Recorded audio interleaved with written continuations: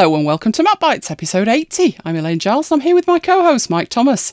In this episode, out with the old, in with the new, and some amazing news for all you lovely Mac Biters. But first, as I was saying, out with the old and in with the new. I'm excited. Why? There's a new update to iOS. And that went so well last time, didn't it? Nothing ventured, nothing gained. Nothing ventured, nothing broken. What? The actual? Sorry, is that you? I am getting to the point that even I don't know the answer to that question. What have you two complete idiots done to me now? I demand to be restored to my former glory, immediately. Now. Yes, now. Right now. Yes, that could have gone better, couldn't it? So the excitement about iOS 7.1 finally being released was somewhat short-lived at MacBite's headquarters, I'd say. Well, I didn't even get that far. I didn't install it. Still haven't. I'm sensing other priorities at play. Yeah, two reasons. One is apparently it didn't work with the Sky Sports app, and that. But mainly, couldn't be bothered. No, not couldn't be bothered. Well, yeah, that and all. No, mainly somebody said that it caused a problem with connecting to my cloud-based mailbox at work, although they did fix that the next day, so I haven't really got an excuse. You've still not done it, though? No, No. I'll do it later. Naughty. Yes, we had to do something about that rather swiftish, didn't we? Did we? Oh, We did. yes. Descent in the ranks and all that. Anyway, we heard from lots of lovely MacBiters after our Christmas show. Oh, so many to name, but I think I've just about got everybody. There was Minster and Jane, Carrie, Grant, Barry, Carrie Lynn, Grant? James. Oh yes, Carrie Grant, that was rather good, wasn't it? Well placed there. Jenna, Kevin, and a lot of you, a whole horde of you, asked the same question. Or as they used to say on the radio, and anyone else who knows me. Knows you, yes. Well, talk about eyes like a bat, the lot of you. Have we moved to Truro? No. There are some out there who didn't get down to the printed in Hong Kong and haven't got a clue what we're talking about. Yes, have we moved to Truro? If you are subscribed to the newsletter and you have read the printed in Hong Kong at the bottom, you will know, or you will think you know, that we might have moved to Truro. But the short answer is no. It's an admin address that we use for business stuff, and that includes the mailing list. So I can happily report we are still ensconced in the frozen north of the UK. We are about 8 miles south of Manchester United, but probably you're going to cry about that. No. Least said soonest mended about that at the moment. But more importantly, we're less than 2 miles from the nearest Apple store. If you ignore the ASBO, of course. Yeah, but more importantly, we're near Old Trafford. Well, not the way they're playing, but carry on. Yes, so we heard from you. We also heard from Alistair. He was replying to me, bemoaning the demise of the ability to copy a link to an app from the Mac App Store.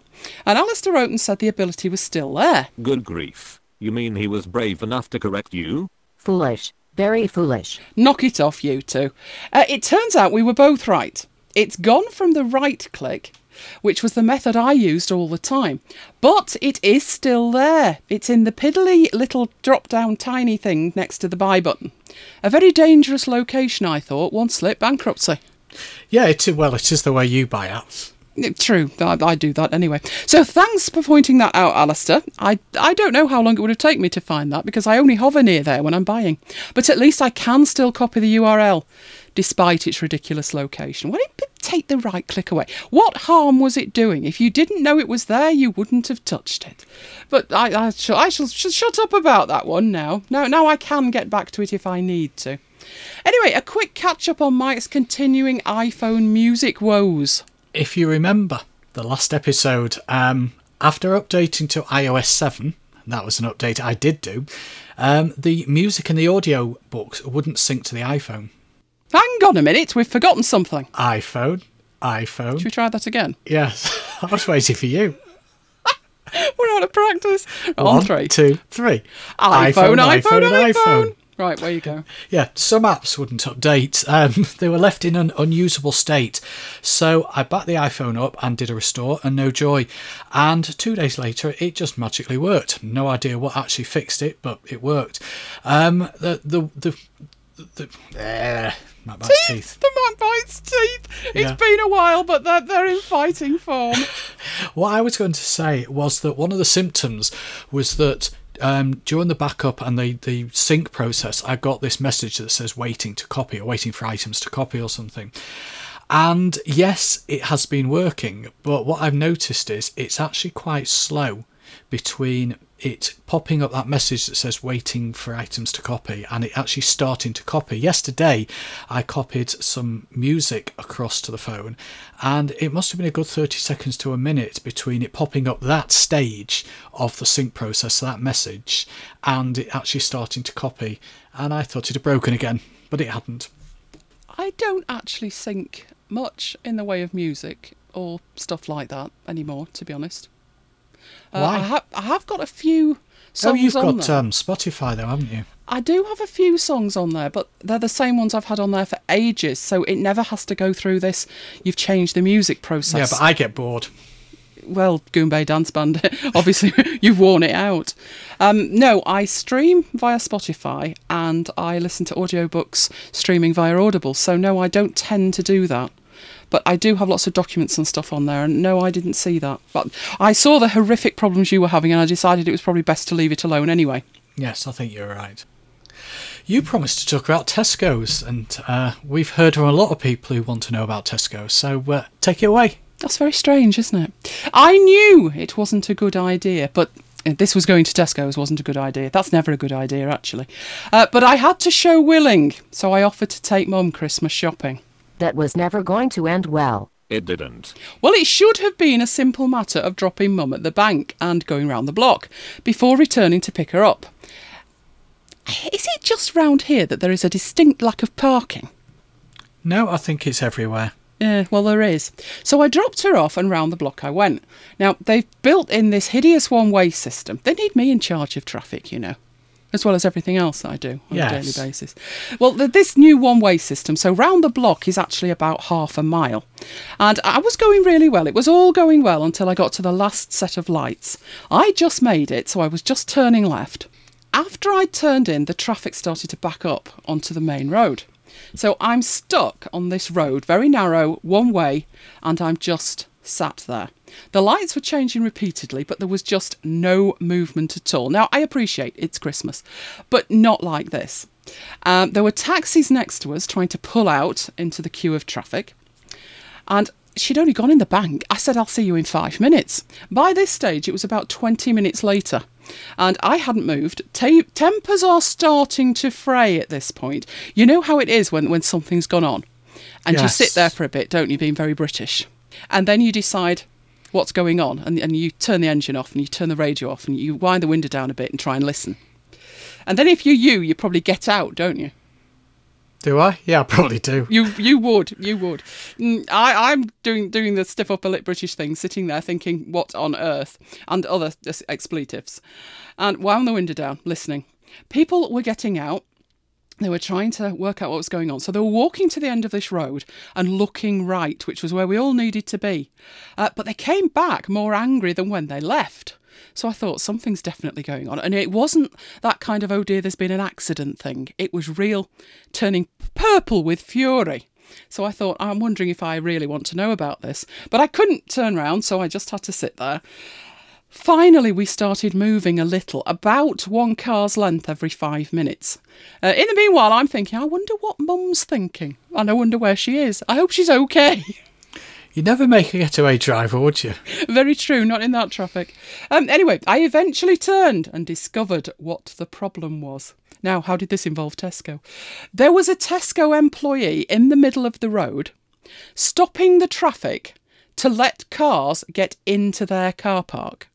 Now, you might think that sounds totally logical, but he was seemingly completely unaware he'd caused total gridlock, backing right up on the main road, all the way back to Manchester. It was complete insanity. People were swearing, cursing, getting out of cars, throwing punches. There were buses stuck, there were taxis trapped.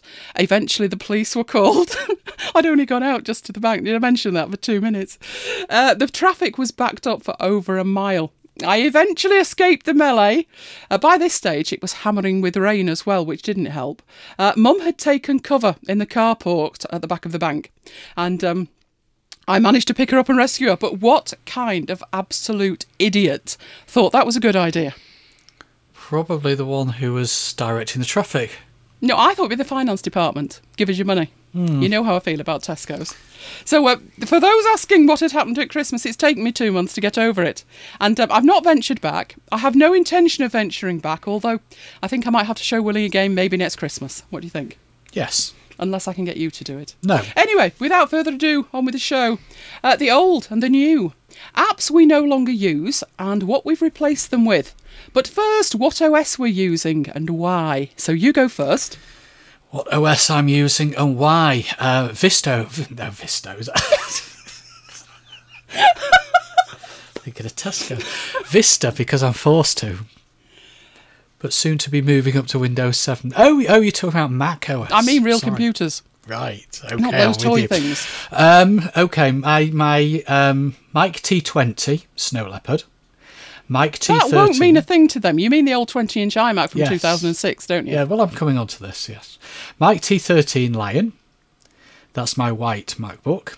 And Mic T21 Mavericks. There's a great naming convention here, isn't It's there? fabulous, isn't it? It's Mic T and a number, you see. Although I didn't want to do Mic T20 1.5, so I've just gone for Mic T21. And dun dun dun dun dun dun dun dun. Come on, Spill. My T17, my 17-inch MacBook Unsurprisingly. Pro. MacBook Pro had Mountain Lion on it. And I said had Mountain. Well, it's still got Mountain Lion on it, hasn't it? Well, we believe so. It died, as if you hadn't guessed from my little. Dun, dun, dun, dun. Oh, don't do it again. Get on. Okay, let's go through the story. Do we have to? Yeah, It was we do. sad. My 17-inch MacBook Pro died a few months ago. It was out of Apple Care. I've had it 4 years or something. Yep, about that. This is the one that went missing, wasn't it? On its way. Yes. Oh, don't go there. DPD are fabulous. They got Yeah. bought out after you had a crisis with them. Yes, as Carrie keeps reminding me, they stole my MacBook. They did. Anyway, I've got an iMac, so it's not a crisis. And I finally got around to taking it to the Apple Store. Decided, might as well at least get it looked at. Now, it actually took about 2 weeks to get an appointment at the Genius Bar at the Trafford Centre. Kept going onto the website, and they actually had no slots at all for iMacs. Now, I when even you say rang them- 2 weeks, that was 2 weeks from you seriously trying to book, wasn't it? Yes. But I'd already been looking for about 2 to 3 weeks, and I was horrified that there just were no appointments at all. So much so that was why you rang them. Yeah, I actually rang them up to ask, are you still doing iMacs at the Genius Bar? And they said, oh yes, we are. We'll have more slots up next week. Well, next week. Yes, I think that it must explains be, a lot, doesn't I think it? it must be a Mac Bites next week. Well, what I did was I was so horrified by how few appointments there were for Apple Care, because it is a service that you've paid extra for. That's why you're taking it in. And I thought, well, maybe they're just a busy store. So I started looking at Liverpool and the Arndale Centre in Manchester, and they had none either. There were plenty of appointments for iPhones, iPads, and even MacBooks, but nothing for an iMac, literally nothing for weeks on end. And I'd been watching and I thought, okay, I'm going to spread this out further. So I started looking at Sheffield, Glasgow, ended up with this one in Stafford, is there, or Birmingham? I started spreading out anyway. And no, there were no appointments countrywide for iMacs. Eventually, after I'd been looking for about 3 or 4 weeks and thinking, this is ridiculous, there was a slight discussion. I think it was one of the magazines, and they'd noticed that they couldn't get an appointment either in any of the London stores.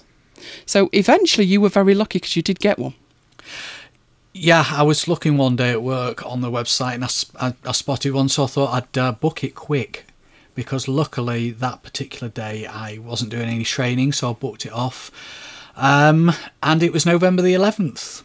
It was, which was, I was wondering whether they do them in its silence. So, as I say, I took a day off work. We arrived at 10:30 for a 20 to 11 appointment. So we got to 20 to 11, we're still waiting. Got to 10 to 11, we're still waiting. Got to 11 o'clock, we're still waiting. And then, as you say, we actually did have a 2-minute silence. And I thought they might. I thought it might be the Trafford Centre that organised it, but it was nice that they did. But wasn't it weird the way it went on? the whole centre, there was an announcement saying that there would be a 2-minute silence. But when you're at the back of the Apple store, you can't hear that. And nobody in the Apple store said a word. And I'm looking round thinking it was quite busy, wasn't it? You know what the Genius Bar's like for being busy. And I thought we might be out by 11 o'clock. Did you? I For thought there'd be 22? a chance, yes. I thought we might be. And I'm looking around and seeing these other folk who seemed completely oblivious to it all. And I thought, well, I'm going to stand here on my own if I have to and have a 2-minute silence. But there was no announcement in the Apple store. But about 30 seconds to go, some of the staff came out from the back and people started to stand up. What was that idiot with the phone like? I was so tempted to deck him. I was. He looked round and, by then it was clear what it was. And he just started playing with his phone and looking completely disinterested. I thought that was disgusting. It was. But it wasn't that... I mean, certainly that didn't bring a smile to my face. But what did was complete silence. It was impeccably observed. And apart from one thing, and I don't mean the idiot with his phone, that was when we heard this. To use English for the main language, press the return key. Yes, it was a MacBook Pro that they just reinstalled. And I like to think of it as paying tribute, don't you? Yes, MacBook Pro. But MacBook yeah, Pro it was Pro. nice of them to do that, I thought. Nicely observed. And then we sat down and we carried on. You've We not did. mentioned who it was, though, have you? Which could have had something, because I nearly walked out. I said you'd be better off left on your own. Yes, there was only 2 iMac engineers in, and one of them actually I was going to... He clocked me from behind the Genius Bar. He says, Mike. I said, yeah. He said, I'll be with you in a minute. But the other guy was the one who dealt with you. Oh, is that what you call it? I'm being not politically correct. I like the I nearly clocked him business when he clocked you. Yeah, I nearly clocked him as well. No, you nearly yes, decked it him. was the so-called genius, trade descriptions, that looked after, didn't look after my iMac all those years ago. I couldn't believe he was still there. I thought he'd gone.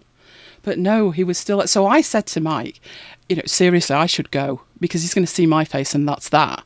But you insisted I stay with you.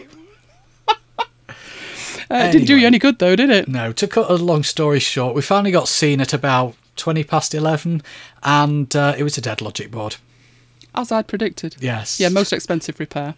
So, it's currently under my desk doing nothing. While you think about what to do dead. with it. Still dead and still got Mountain Lion on it. So it was a sad end, wasn't it? Yes. The fact that we'd had to wait 40 minutes past the appointment time, though, was disgusting. Wasn't good. Well, I'd also had 2 Genius Bar appointments around that time for other pieces of kit, and I hadn't been seen on time either.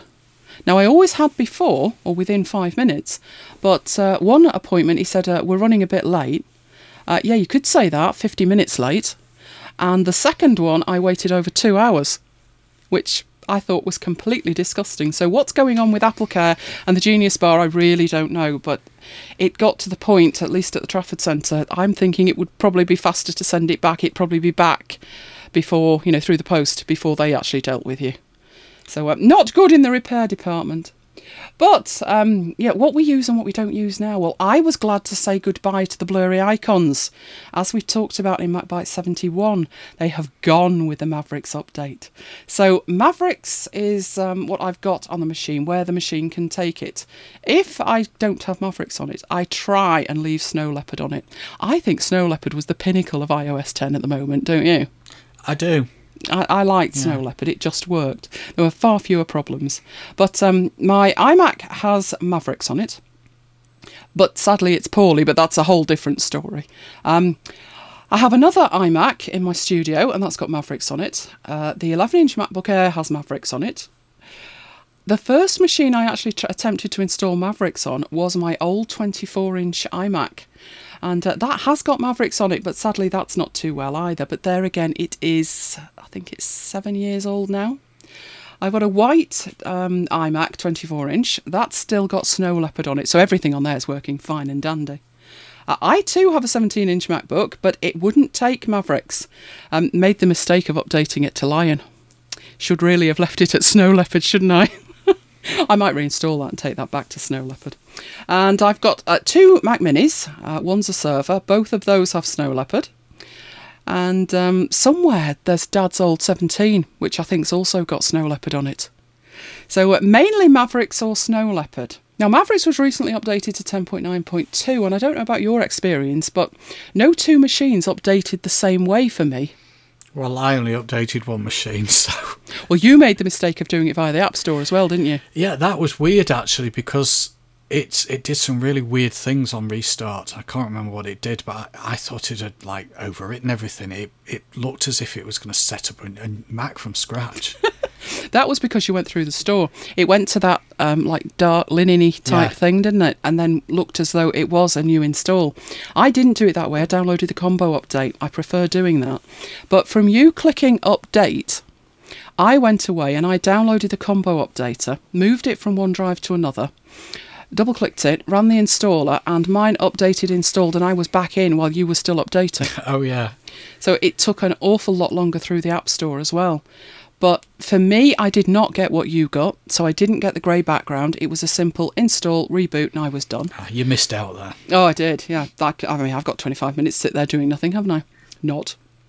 So that was one of them. But one of the other machines, so I updated 3, I think. Each one was different.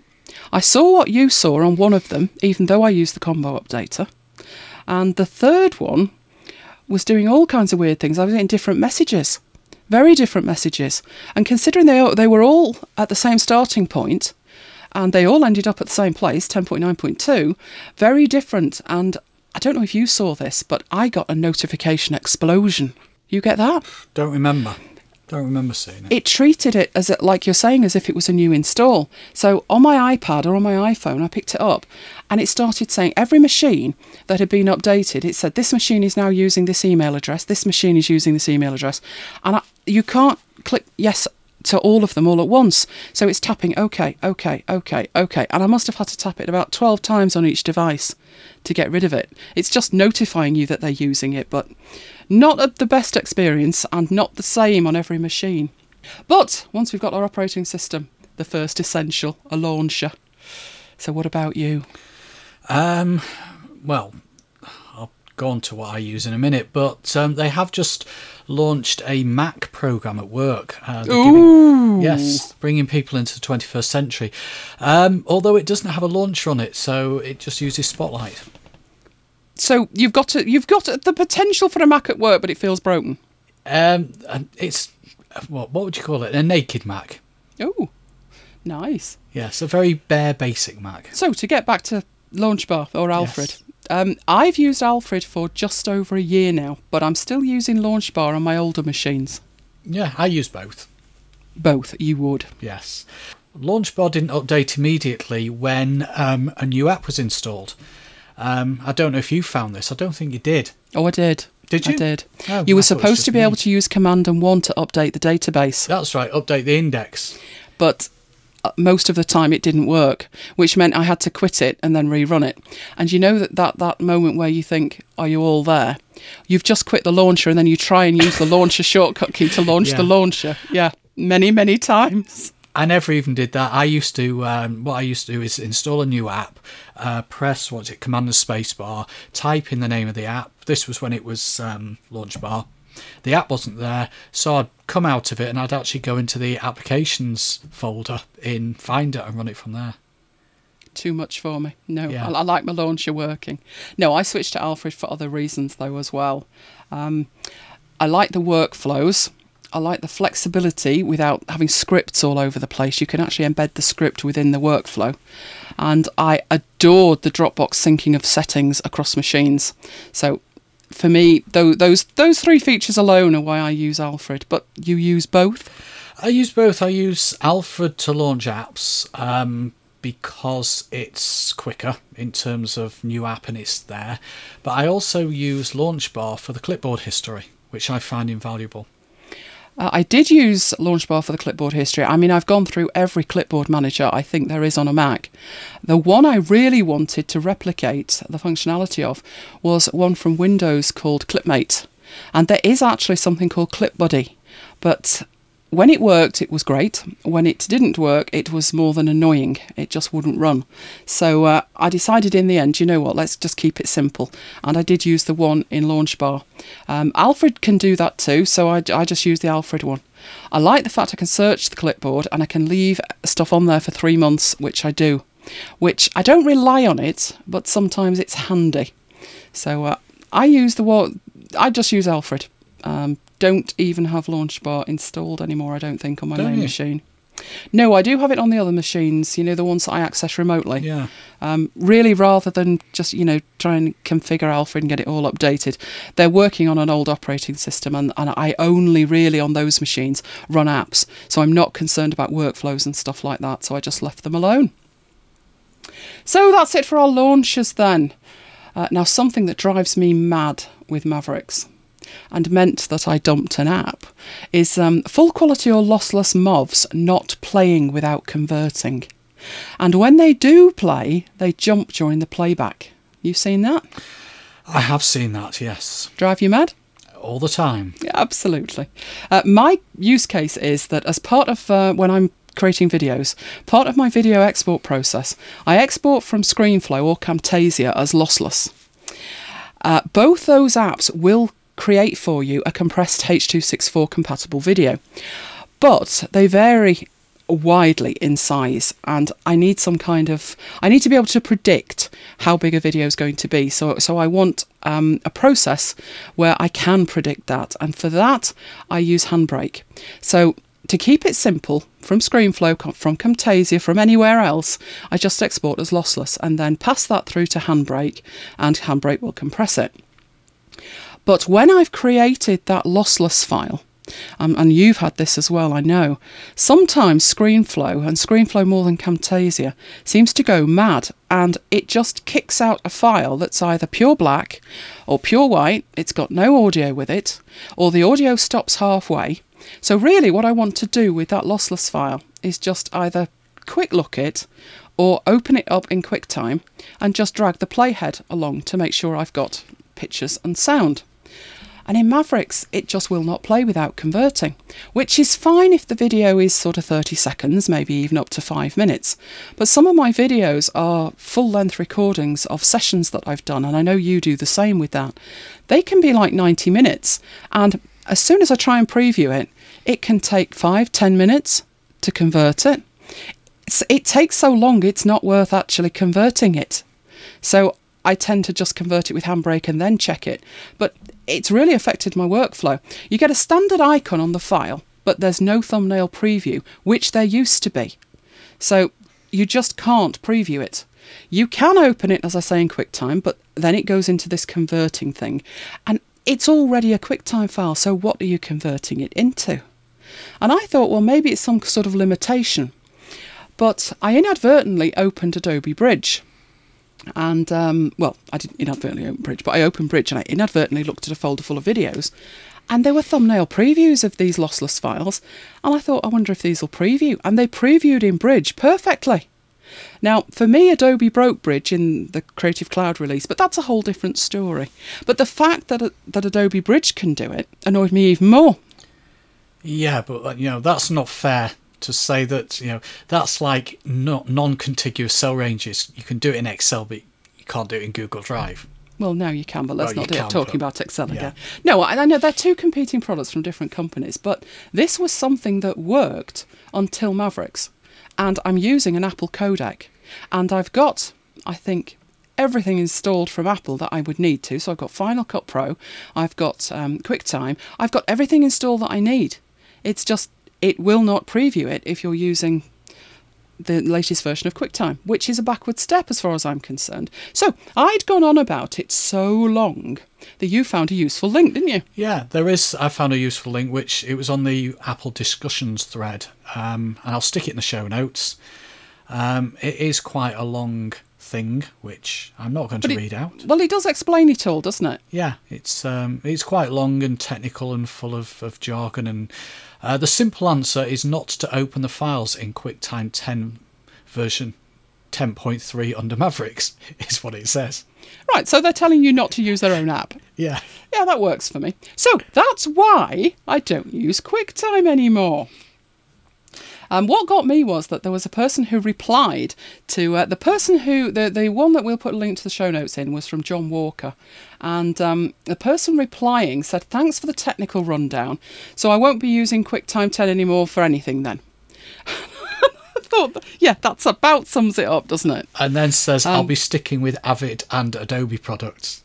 Yeah, I'll be sticking with Avid and Adobe products as much as possible, and will be keeping away from OS X when I can. Windows is quickly becoming my preferred platform. I mean, steady on, there are limits.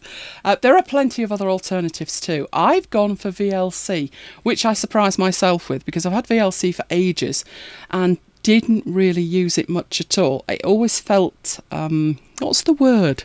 Clunky? Yeah. Windows-ish. Although There was something about the interface. I've started using VLC now. Well, I found another one from the Mac App Store called Free Video Player, and that did play these lossless files, and it was really quick. Initially, I don't think this app had ads in it, but I'm sure the last time I opened a file in it, it did. Well, that was the end for me. I'd rather buy it than look at ads. But I did find that VLC would play it, and it seems fairly forgiving. There's also an option in VLC now to have a dark interface, which made the interface much more bearable. So something that we used to use, QuickTime, but don't anymore. That was sad, I thought, considering it's from Apple. Yeah.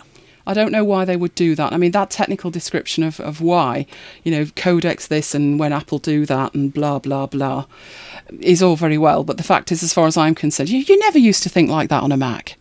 The thing was, it just worked. And especially when it was something that did used to work and it doesn't work any longer, that's going to bother me. So I moved to VLC and I made that the default handler for all my media files. So you went to VLC as well. I've gone to VLC when I remember to run it. I've still got it. The other one. The one. Oh no, I changed that because I preview videos all the time. One of the ones that I did look at and I am using, but not for that, is called Movist. That's the one I've got as the default. Now, I really, really like Movist. It's fantastic when you're working through a series of videos. So if I've put a course together and I've got sort of 20 videos and I want to go through them and make sure everything's okay, I can actually drag and drop them and it creates this like playlist on the go and it floats over on the right hand side of the screen so I can navigate between videos and make notes as I'm going. So that is really useful for that. But for the individual things, you just double click a video and open it, then I'm using VLC. But yeah, have a look at Movist as well. That's a very good one. But moving on to the love of my life. No, not you. iWork. Yes, I'm still using Keynote. There was an update. I bemoaned what they did to it, didn't I? At length, I seem to recall. Yes. Well, one of the things I use all the time was exporting images. And they fixed that. I noticed, though, as I made my way painstakingly through the release notes, they didn't mention that they'd fixed it. Having said that, they didn't make mention of the fact that they'd broken it at any point either. So they fixed the export, and you can now customise the toolbar. Other than that, it's still missing some awesome features that were there that aren't there anymore. But I'm still using it. Numbers, I moved my spreadsheets to Google Drive, which surprised you, didn't it? Yes. Because when it comes to spreadsheets, Excel's the answer to everything. It is. Well, I still love the layout features of Numbers, but I must admit it's doing weird things with pretty much everything else. It does have the non-contiguous range selection, though, doesn't it? It does now. Yeah, Google Drive does now, so that's okay. Do you think the MacBiters realise the significance at MacBite's headquarters of a non-contiguous range? I doubt it. No, they're normal, you see, not like you. It means selecting cells that aren't next to one another, and the reason that you might do that is to format them rather than copy and paste. So that's why that's critical, and now it's got it, but Mike's still not impressed. And then there's Pages. Well, I wasn't really a big user of Pages anyway, because everything I write gets compiled out of Scrivener, really. Yeah, you work magic with Scrivener, don't you? I love Scrivener. I've used it since it was an alpha. it was really intended to create a first draft of something that you exported from Scrivener, and you use the term compile, and then you take it into Pages or Word to edit. But I've found that if you spend enough time in working the compiler, so really customizing the compile options, there's no need to take stuff into Pages or Word. It also supports comments and everything else you could conceivably need.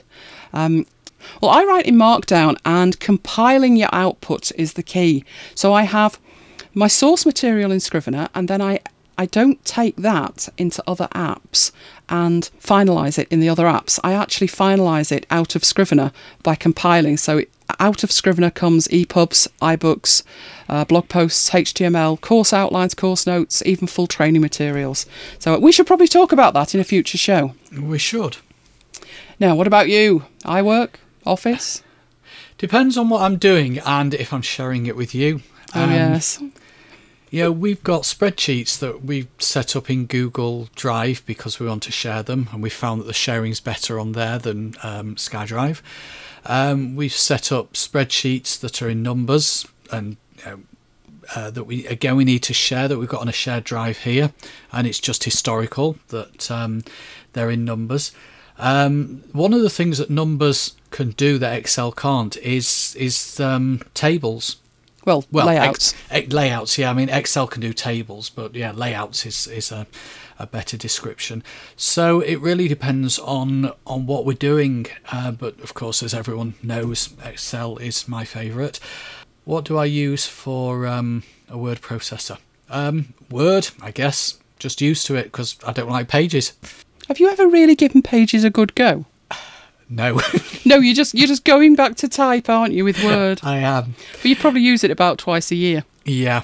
For presentations, again, it depends what I'm doing. If it's something that needs to be compatible with work, then it's got to be PowerPoint. If it's something, say, I'm doing for a video, then I'll use Keynote, because Keynote you can set at 1280 by 720, which is the size we set our videos at. PowerPoint actually has a widescreen template. And depending on what projector you're using, or depending on what screen you're delivering it on, it may or may not look right, I've found.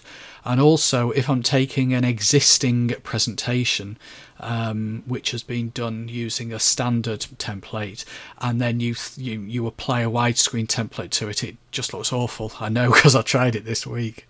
Do you know, I find it very strange. I always have with PowerPoint. PowerPoint traditionally, although there's a print option, it prints out to A4. Traditionally, they've really veered away from giving you any indication of the size of a slide in pixels. They have. I mean, it's got 4:3 and 16:9, and I think 16:10 on the drop down. But yeah, you're right. It tends to be in centimetres. Well, that's what gave me a massive problem with it, because although you think, well, it's just a blank canvas, just sling your stuff on it. You know, when you're exporting from vector graphics packages and it can't read one of the files, you're having to export at a certain size, and it really makes a massive difference to the quality of the final slide. You know, what you export it at, there's no point exporting it much bigger, because then your file size balloons and everything slows down. But to me, it was very important that I knew the pixel size. And Keynote always did tell you the pixel size. PowerPoint traditionally didn't. I found it very difficult to find out what the pixel size was. You had to, like you say, get the millimetre size and do sort of conversions on it to try and work it out. I've noticed with the new Keynote that the 16:9 slides, instead of being 1280 by 720, which I'm sure they were, are now 1920 by 1080. Which you think, well, they're the right ratio. They are. But again, any assets that you've created that work at 1280 by 720 look lost on the slide. So although it's the correct ratio, it's a very different experience when you sit down with all your assets and you drag them onto the slide, and everything, there's masses of white space. So you think to yourself, oh, well, that'll have to be bigger, and I'll make that bigger there. It really slows me down. So I had to think about it, and I thought, well, obviously Apple are going that way. Is now the time to move? And I looked at all the assets I had, and I thought, no, it's not. Because projector-wise, if I take that presentation out on the road, like you're saying, there's no projector that's going to handle that nicely. It will degrade nicely, maybe, But that's not really the point, because now I've got a file that's much, much bigger than I need in terms of file size. So I've made my own template at 1280 by 720. And what I did for PowerPoint, because on the odd occasion I have to use PowerPoint, I want to know that the work I do in PowerPoint can be transferred back to Keynote. I made a blank presentation in Keynote, 1280 by 720, saved it out as a PowerPoint file, and then converted that to a template in PowerPoint so they now match. But I find it very strange that that isn't the default. You know, the default isn't to let you know what size it is, etc. Because it does have an impact even when you're doing stuff for work. You could have an image which looks fine at 1280 by 720, and then you put it on a different size slide and it's all pixelated and you've got to resize the text. It's just a time waster, isn't it? Yeah. Anyway, I believe you're warming to Microsoft. Yeah, it's a dirty rumour, that. Yes, I must admit. Very, very, very happy this week. OneNote for Mac. There are Mac users out there who haven't got a clue what OneNote is, you know. Probably. There are OneNote, Windows users out there that haven't either. True, but it has been a while. It's been around a while now, you know. True. It came out, I'm sure it was 2002, because its first release was with Office 2003, and it's a note app, really. It is free for Mac, so always worth having a look when it's free. When it came out initially, it was in like a free beta stage, which is quite unusual if you think back, you know, 12 years ago? Unusual to find something in free beta from Microsoft. But when they finally released it, it was part of the Office suite, and it was really Bill Gates' baby. I think he got that right. Do you remember me being so excited about it? Yes. It was because people were taking notes in Word, something that I must admit I've never thought was a good idea. I remember working with a guy years ago, and this was in the 90s, and he sat there with a PC, you know, old grey box style PC, and he sat there and said, just a minute, making some notes. And I thought, well, fine, I've got a pen and a pad, away you go. And he said, just a minute. And he booted up the machine, and he said, hang on a minute. And he got Word up, just a minute. Right, away you go. And I thought, you're kidding. You're not going to sit there and type these notes into Word. And he did. I didn't think Word was the right app for that. To me, you'd end up with a Word document and you'd be scrolling up and down, and it's not tactile. Notes to me have to live and breathe. I want to put images in, I want to draw, the whole bit, you know, highlight stuff, and I don't think Word didn't work like that for me, I'm afraid. And obviously didn't work for Bill Gates either. That was why he had a very hands-on approach with OneNote. So people, it's for taking notes. It actually started life prior to Evernote, although there was an Evernote for Windows back then. Do you remember it? No. It was really weird. You remember that time when UI wasn't as big as it is now, and apps had very customised interfaces that looked very Fisher-Price-ish. It had one of those, and I remember having a look at it and thinking, oh no. It was too childlike, the interface. It looked like you needed a crayon to work it. So I looked at OneNote, I looked at Evernote, and I went with OneNote. OneNote did come out for the iPhone and the iPad and the Android a few months ago.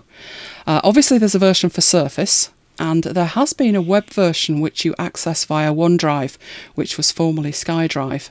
And obviously there is still a Windows version.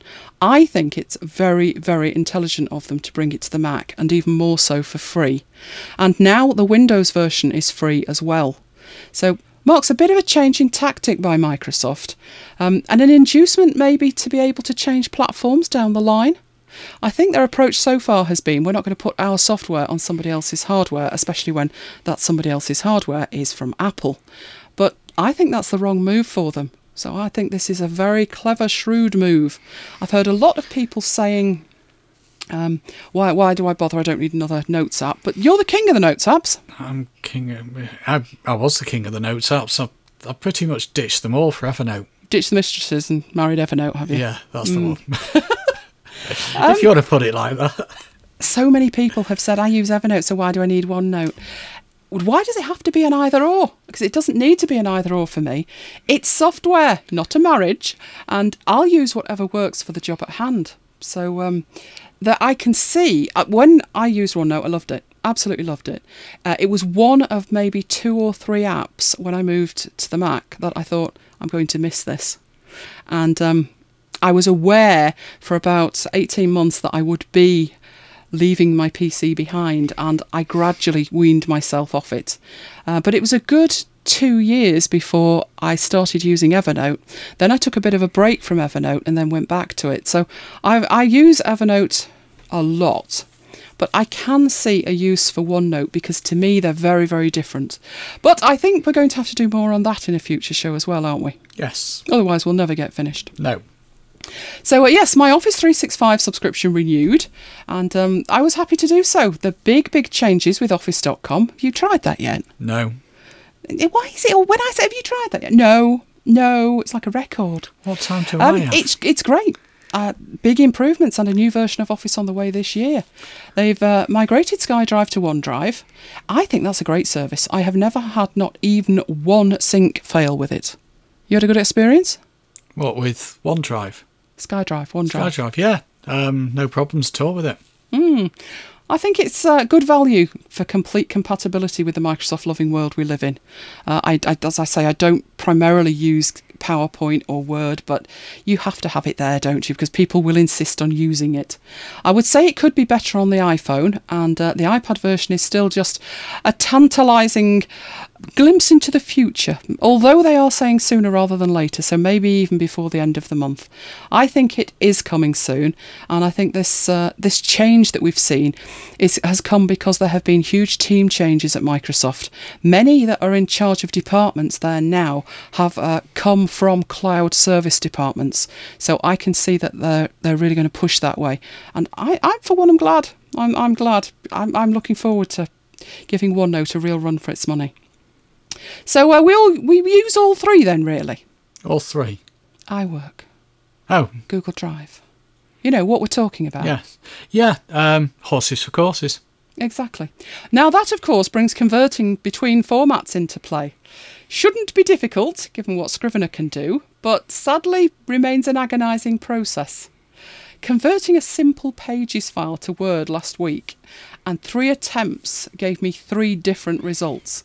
The worst of which, and you laughed at me, the third one managed to redact all the text. Oh yes, I remember that. Yeah, I was just trying to finesse the thing slightly, and the third one popped out, and I thought, oh, and there were just black lines where the text was.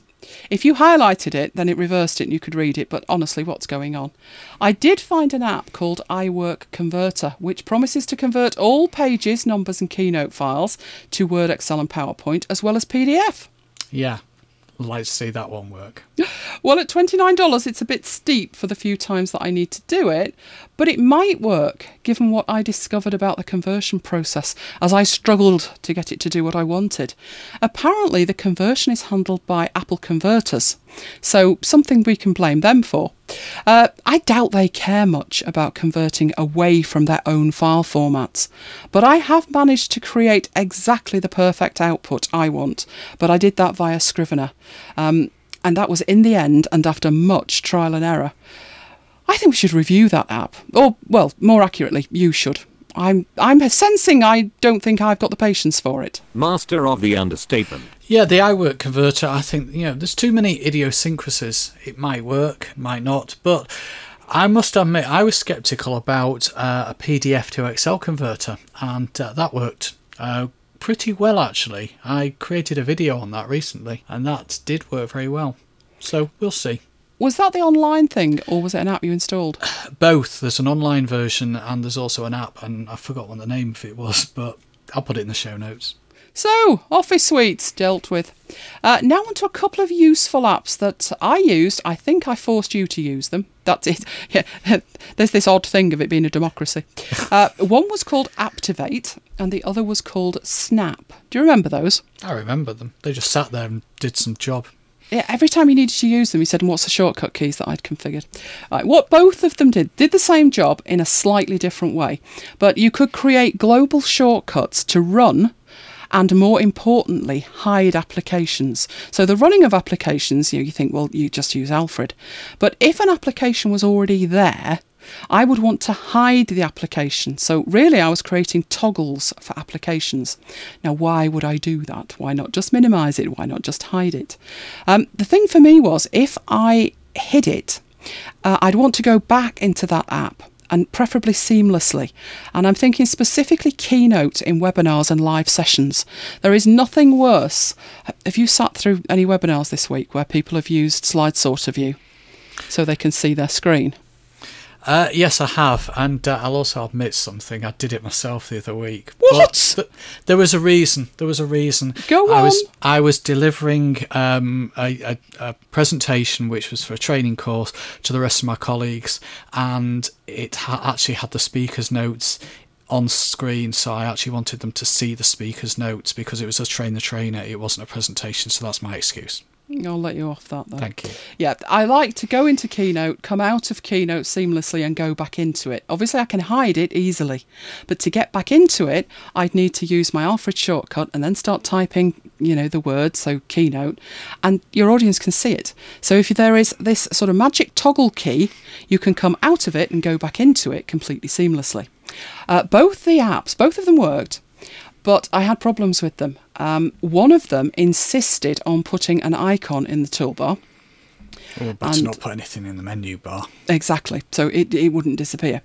Obviously, I've got Bartender now, but I think at the time, I retired that one just because of that one flaw, and I moved on to the next one. The second one, which was Snap, it flashed a graphic on the screen, and it did that to show which app was activating.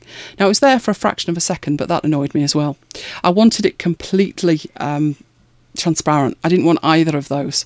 So I sat down and I thought about it and thought, can I get rid of any of these apps? Because the thing is, they're also running all the time as well. And you can. And I created toggles for all my important apps. And I did them twice. I did it in Keyboard Maestro, which I absolutely adore. Keyboard Maestro is amazing. And it can also be done in Alfred if you've got the Power Pack. And both of those have the huge benefit that both of them synchronise with Dropbox. So you set it up on one machine, it's automatically there on another when you synchronise. And neither of them give any indication at all of what you're doing. So it's completely transparent. So love both of those. I can't even remember which one I left activated at the moment. I think they're in Alfred, but don't quote me, because I created them in both and then left them there in case there was a circumstance where I'm doing it on a machine that doesn't have one or other of them installed. Obviously, I don't leave them both activated at the same time, but both those completely awesome. So I retired Aptivate and Snap. But you may have a use for Aptivate or Snap, and both of them are now free. So if you want to run and hide applications and you don't want the complexity of Keyboard Maestro and Alfred, then Aptivate and Snap both do it, I would say, easier than that, and they're both free.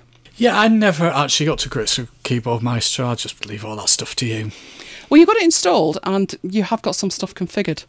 You just don't know what, probably. Yeah, probably. So it just works. That's one of it. the things I do with one or other of them is like paste as plain text. But I suppose for some people, Keyboard Maestro is a solution looking for a problem. But when you've got a problem, it works brilliantly.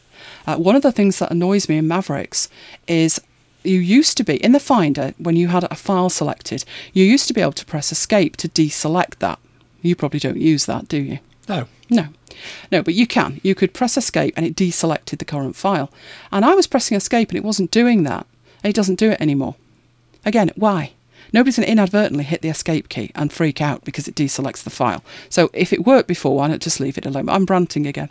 So what I did in Keyboard Maestro was say when the Finder's got the focus, if you press the Escape key, then deselect, and it does. So I fixed that with it. Do you remember in Opera on Windows, there was a shortcut key? I think it was Command and... no, it'll be Control and D. What you used to be able to do, you're elsewhere in your email or wherever, and you've copied a URL. And you go to your browser, and what do? You click on the URL bar, you paste, and then you get the keyboard and say go, or you click the go button. There used to be this shortcut key that was paste and go. So it focused the URL bar, pasted in, and went all in one shortcut key. So I've recreated that, and it works across all my browsers. So I've got wash a and go, as I call it. Yes, a paste and go in Keyboard Maestro. Another one was, have you noticed most browsers, you can copy the URL of the current page, but you've either got to go and select it, or it's got a different shortcut key in every browser.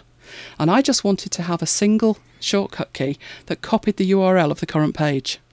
So again, I created that in Keyboard Maestro, and I attached it to all the browsers. So it's just one shortcut key, and it's the same in all the browsers, which saves so much time. Another one was use copy and paste style. Well, copy style and paste style in stuff like Word. Yeah. I've noticed that usually has a slightly different shortcut key in different apps as well. So I've made that global across there. And one of the other things I did was some Sublime text programming with it. And that was amazing.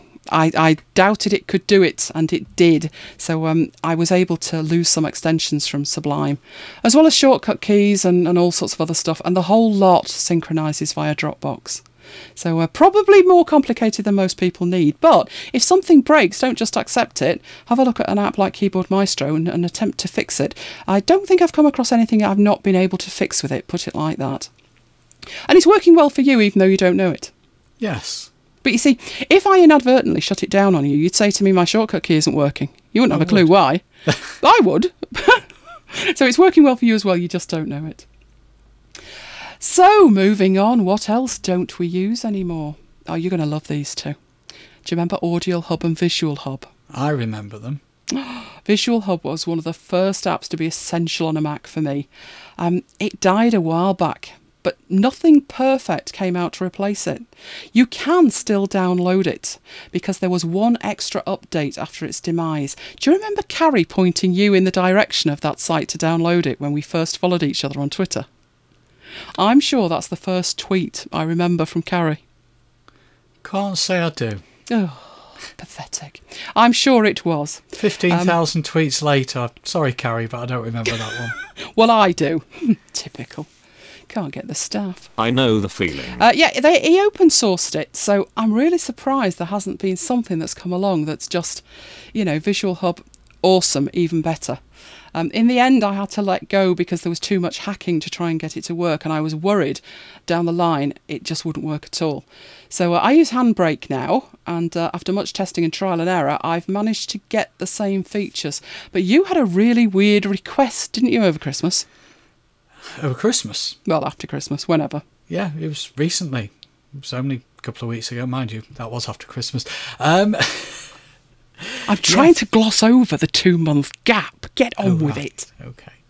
They'll never notice. Yes, I wanted to convert something into an FLV. Good grief, the last man on the planet that wants an FLV. There was a reason. I created something as an MP4 for work, and it wouldn't run, not surprisingly, in IE7. There's a surprise. So I thought, if I convert it into a flash file, that should be okay. At which point you came to a grinding halt because Handbrake, I couldn't find a way to make an FLV. Yeah, and I couldn't even remember Visual Hub. Well, I said to you, what was that app called? Criminal. I was remembering back to probably about 2004 when I was working with a client, and they bought a brand new machine which cost about 3,000. Maybe 3.5, to do some video editing with. And the video editing was like 30-second clips. And they paid 3.5 for this machine. And another, I think it was around 600 to 800 for something called Sorensen Squeeze. Remember that? I remember that.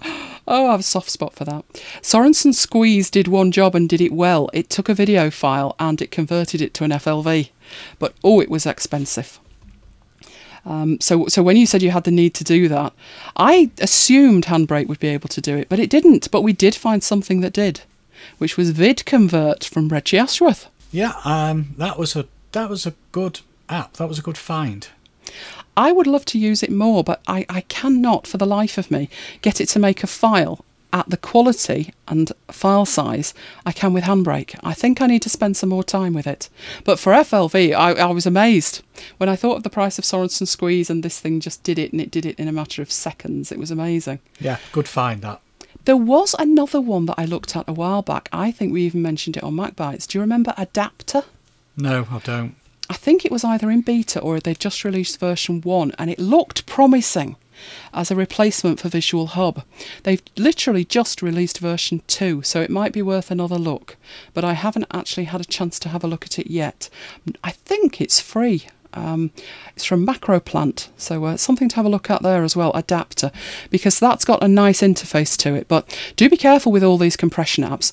They don't all compress to the same quality at all, and certainly not the same file size, so you do have to play around with them a bit, longer than I'd actually like to be honest.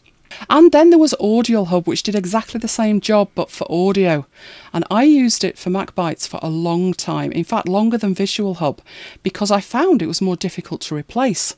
You think converting an audio file, so we have an M4A that we convert to MP3, you think it'd be simple. But no, I found that much more difficult to replace. I did toy with iTunes. Oh boy, that was a bad idea. I know iTunes can convert, but it's so fiddly. There's just one setting. Have you ever done it? I think I have. I think I converted to MP3 or from MP3. You've got to go in, you've got to set the settings, but then that's it. So you've reset the settings. When you've done it, you've got to remember to go back in and then reset them to whatever you had them before. So there's just no concept of saved settings. That was when I found and settled on the fabulous Pro Audio Converter, which I've been using for a while, and then all of a sudden it threw its toys out of the pram. It does a similar job to Audio Hub. I would say it did it better because it does parallel processing with multiple audio files. I bought the Mac App Store version, and it became a sandboxing nightmare. I put the files in that I needed to convert. It went through the conversion process, and then at the last minute it said, where do you want to save these files? The idea is you give it a folder on your system, and that's the point. If you've not saved there before, or you've not saved to the root of that drive, it will ask you for permission to write there. And it did, and I said, yes, that's fine, and then it didn't, and it failed. So although it had done the conversion, and sometimes, depending on the length, that had taken quite a while, it just wouldn't save the files. I tried everything. I uninstalled, I nuked it, I reinstalled. It was just not having it. It worked for me perfectly. It would, wouldn't it? No, the constant requesting permissions, all sorts, horrible, horrible, horrible. So I was convinced that it just wasn't working. So I spent Christmas Day testing it. And in the end, there was nothing wrong with the app itself. It was just this sandboxing issue. In the end, I decided, you know what, I'm just going to buy the non-App Store version and use that. So I did. We know how to live at Christmas, don't we? We do. Well, Christmas Eve was spent with MacBytes. Oh, it was a busy time at Christmas. So I can highly recommend it, but unless you've got a real reason to get it from the App Store, I think I'd get that one direct. It is an awesome piece of kit. Just something that, like, you might use it once or twice a year, but it works perfectly. And if you're doing something like we do with audio work constantly, it will pay for itself in minutes. Trust me, it is a really good app, that, and it does have saved settings, so you just toggle on and off exactly what you want, and it saves the lot. So happy to recommend that one. I think it's only about, is it $9, $10? £6 rings a bell, but I don't know why. But it is a very good app, and I'll put a link in the show notes. But that is it for this episode of MacBytes. That's not it for this topic, though. We'll be carrying on with our roundup of old and new next time. And when is next time, I hear you ask? Well, if you're subscribed to the newsletter, you'll already have the answer to that. Spoiler alert, it's not next week. No, it's not. And if you're not subscribed, then sign up right now at macbytes.co.uk and get first access to all the behind-the-scenes stuff from MacBytes headquarters. And as ever, we would love to hear from you, so please send your questions, comments and queries by email to macbytesuk@gmail.com. You can use the contact form on the website or send us an audio file. And how about leaving a comment on the show notes at macbytes.co.uk. Don't forget to keep sending in your Mac Love Bites. You can leave a review on iTunes, like us on Facebook, and circle us on Google+. You can follow MacBytes on Twitter at twitter.com/MacBytes. You can follow me personally on Twitter at twitter.com/Elaine Giles. You can follow me at twitter.com/Thomas Mike. And you can follow me at twitter.com/MacBytesSeries. So until next time, this has been Elaine and Mike bringing you MacBytes. Goodbye. Goodbye and see you next time. And that amazing news for you lovely MacByters. I can exclusively reveal that the next show will be released Tomorrow.